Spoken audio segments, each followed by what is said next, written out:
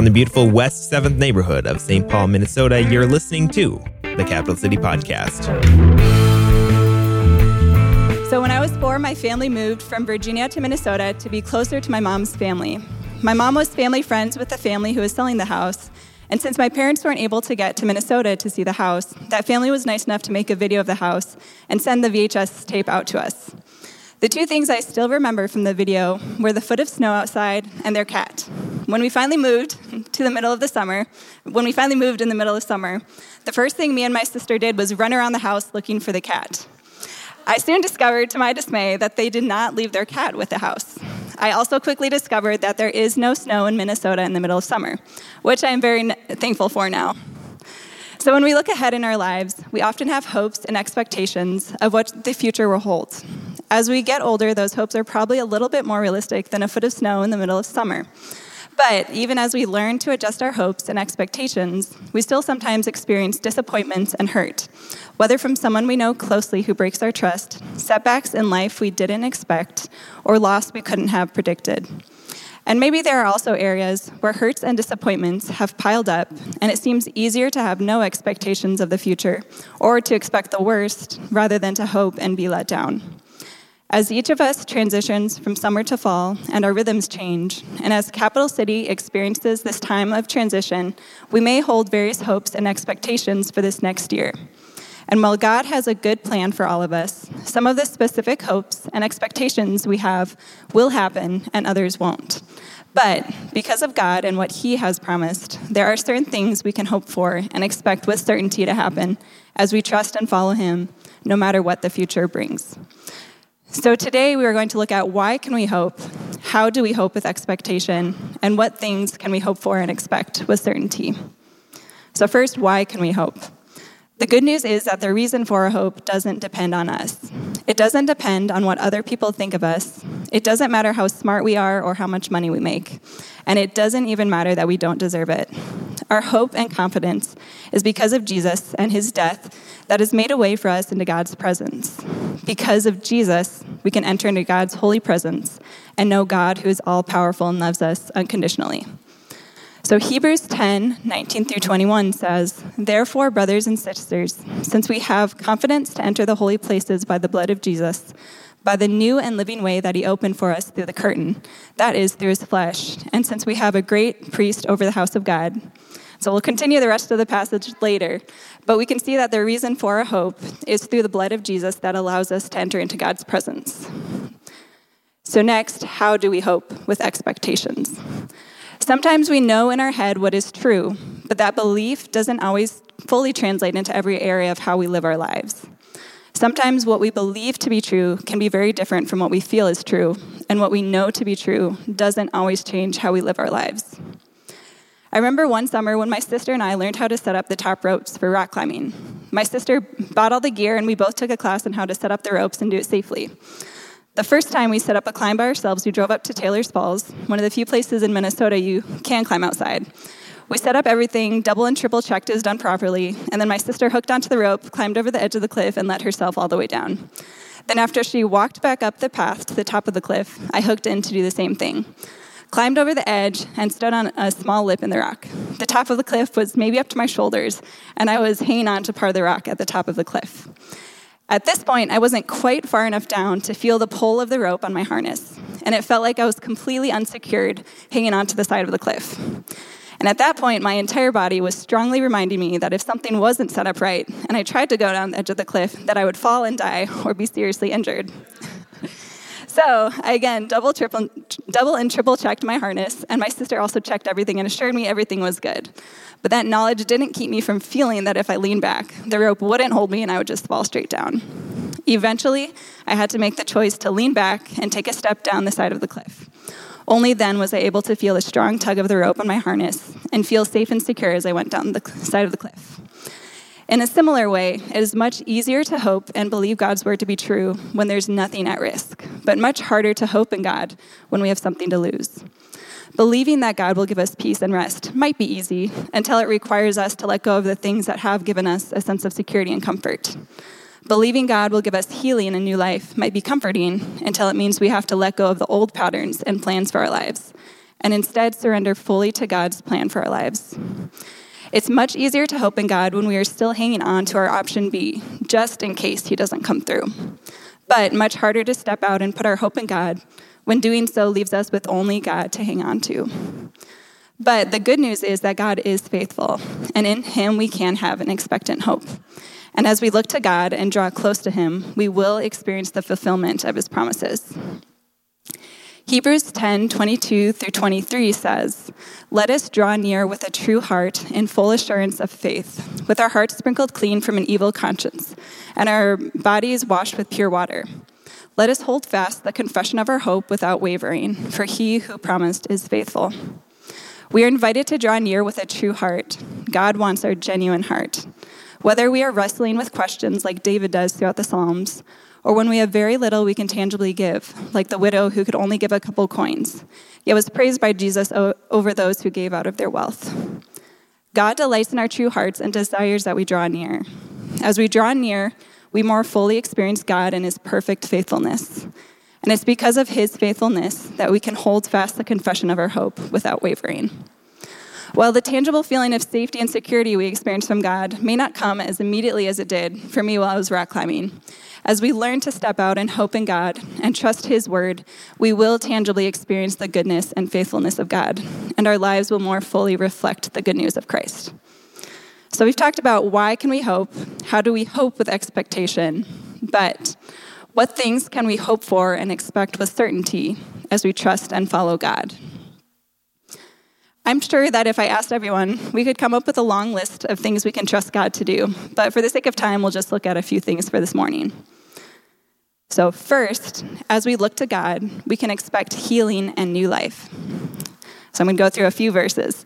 2 Corinthians 5:17-18 says, "Therefore, if anyone is in Christ, he is a new creation. The old has passed away. Behold, the new has come. All this is from God, who through Christ reconciled us to himself." And next, Isaiah 43:18-19 says, "Remember not the former things, nor consider the things of old. Behold, I am doing a new thing. Now it springs forth. Do you not perceive it? I will make a way in the wilderness and rivers in the desert." And Psalm 147:3 says, "He heals the brokenhearted and binds up their wounds." God's heart is for healing and restoration. So there's an Instagram account I ran across and now follow called Baumgartner Restoration. Naturally, I was curious because Baumgartner isn't the most common last name and is my last name. So this guy, Julian Baumgartner, takes pictures and time-lapse videos as he painstakingly restores various pieces of art. He can take artwork that is hundreds of years old with paint chipped off or rips and tears in the canvas and paintings that look ruined beyond repair and restore them so they look stunning and new again. In the hands of almost anybody else, these paintings would be beyond hope of repair. But with his expertise, attention to detail, and skill, these paintings are beautifully restored. God wants to do the same thing with us. He created each of us and knows the depth of beauty and design in each of us, even as sin has marred and broken us in various ways. God knows the exact process each of us needs for restoration. He has the patience to walk through each time-consuming step and is patient with us even when we're too stubborn or scared to allow him to do his work in us. The scars on his hands show the depth of his desire to make us new. The scar on his side show his desire to draw us close, even close enough to feel the sharp edges of our brokenness.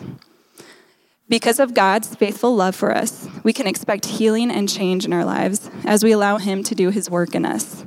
But that might mean letting go of our own idea for growth and new life.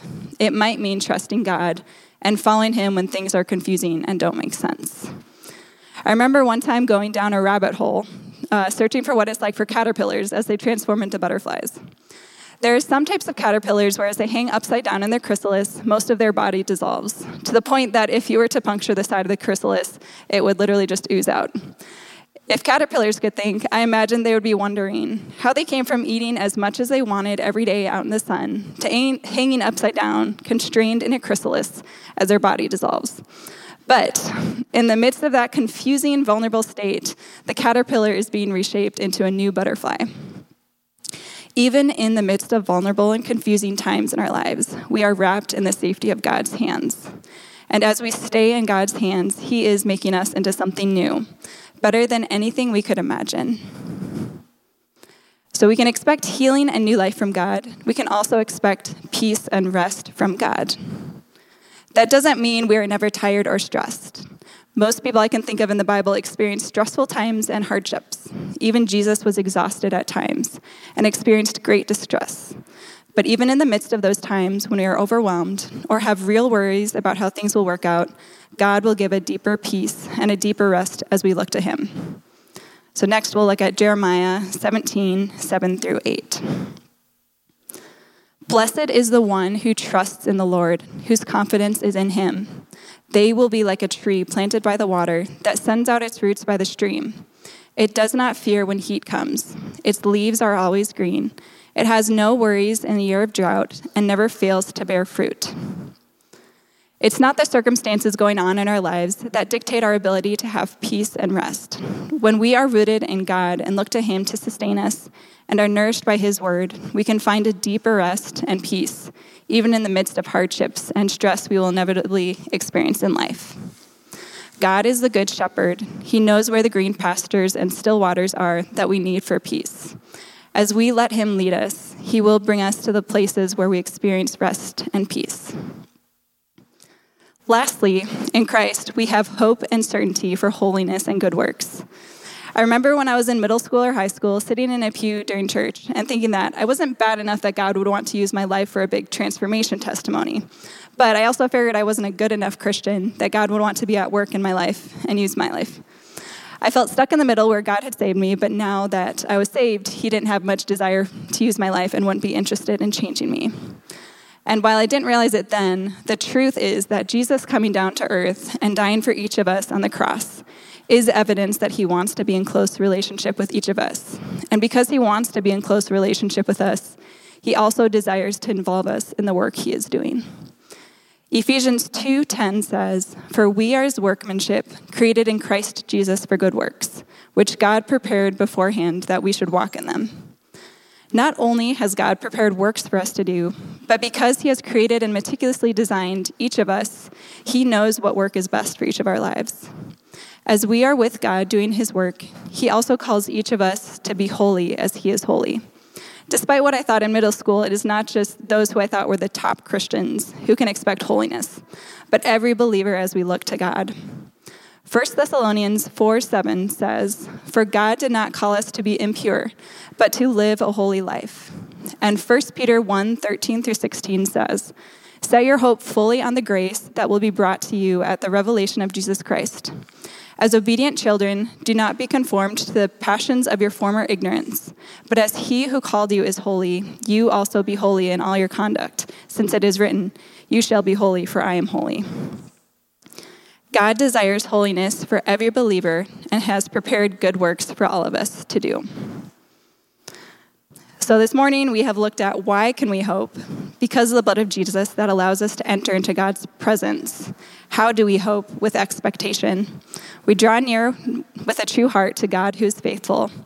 And lastly, what can we hope for and expect with certainty? And today we talked about the healing and new life, peace and rest, and holiness and good works. As we remind ourselves of the expectant hope we have in God, let us also encourage those around us of that hope. Hebrews 10:24-25 says, "And let us consider how to stir up one another to love and good works, not neglecting to meet together as is the habit of some, but encouraging one another, and all the more as you see the day drawing near." I'm so grateful for the ways I've seen many people here at Capital City encourage each other and stir up one another to love and good works and to hope in God. And I'm so grateful for the ways I have personally experienced that in my own life from many here. May we rest more deeply in the truth that God gives us newness, peace, and holiness as we follow him. And may we invite others closer to see this hope instead of pushing away in judgment. And may we continue to put our hope in God more and more completely. So with that, I'll close in prayer.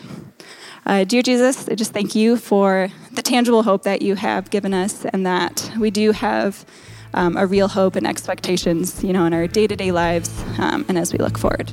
In your name, amen.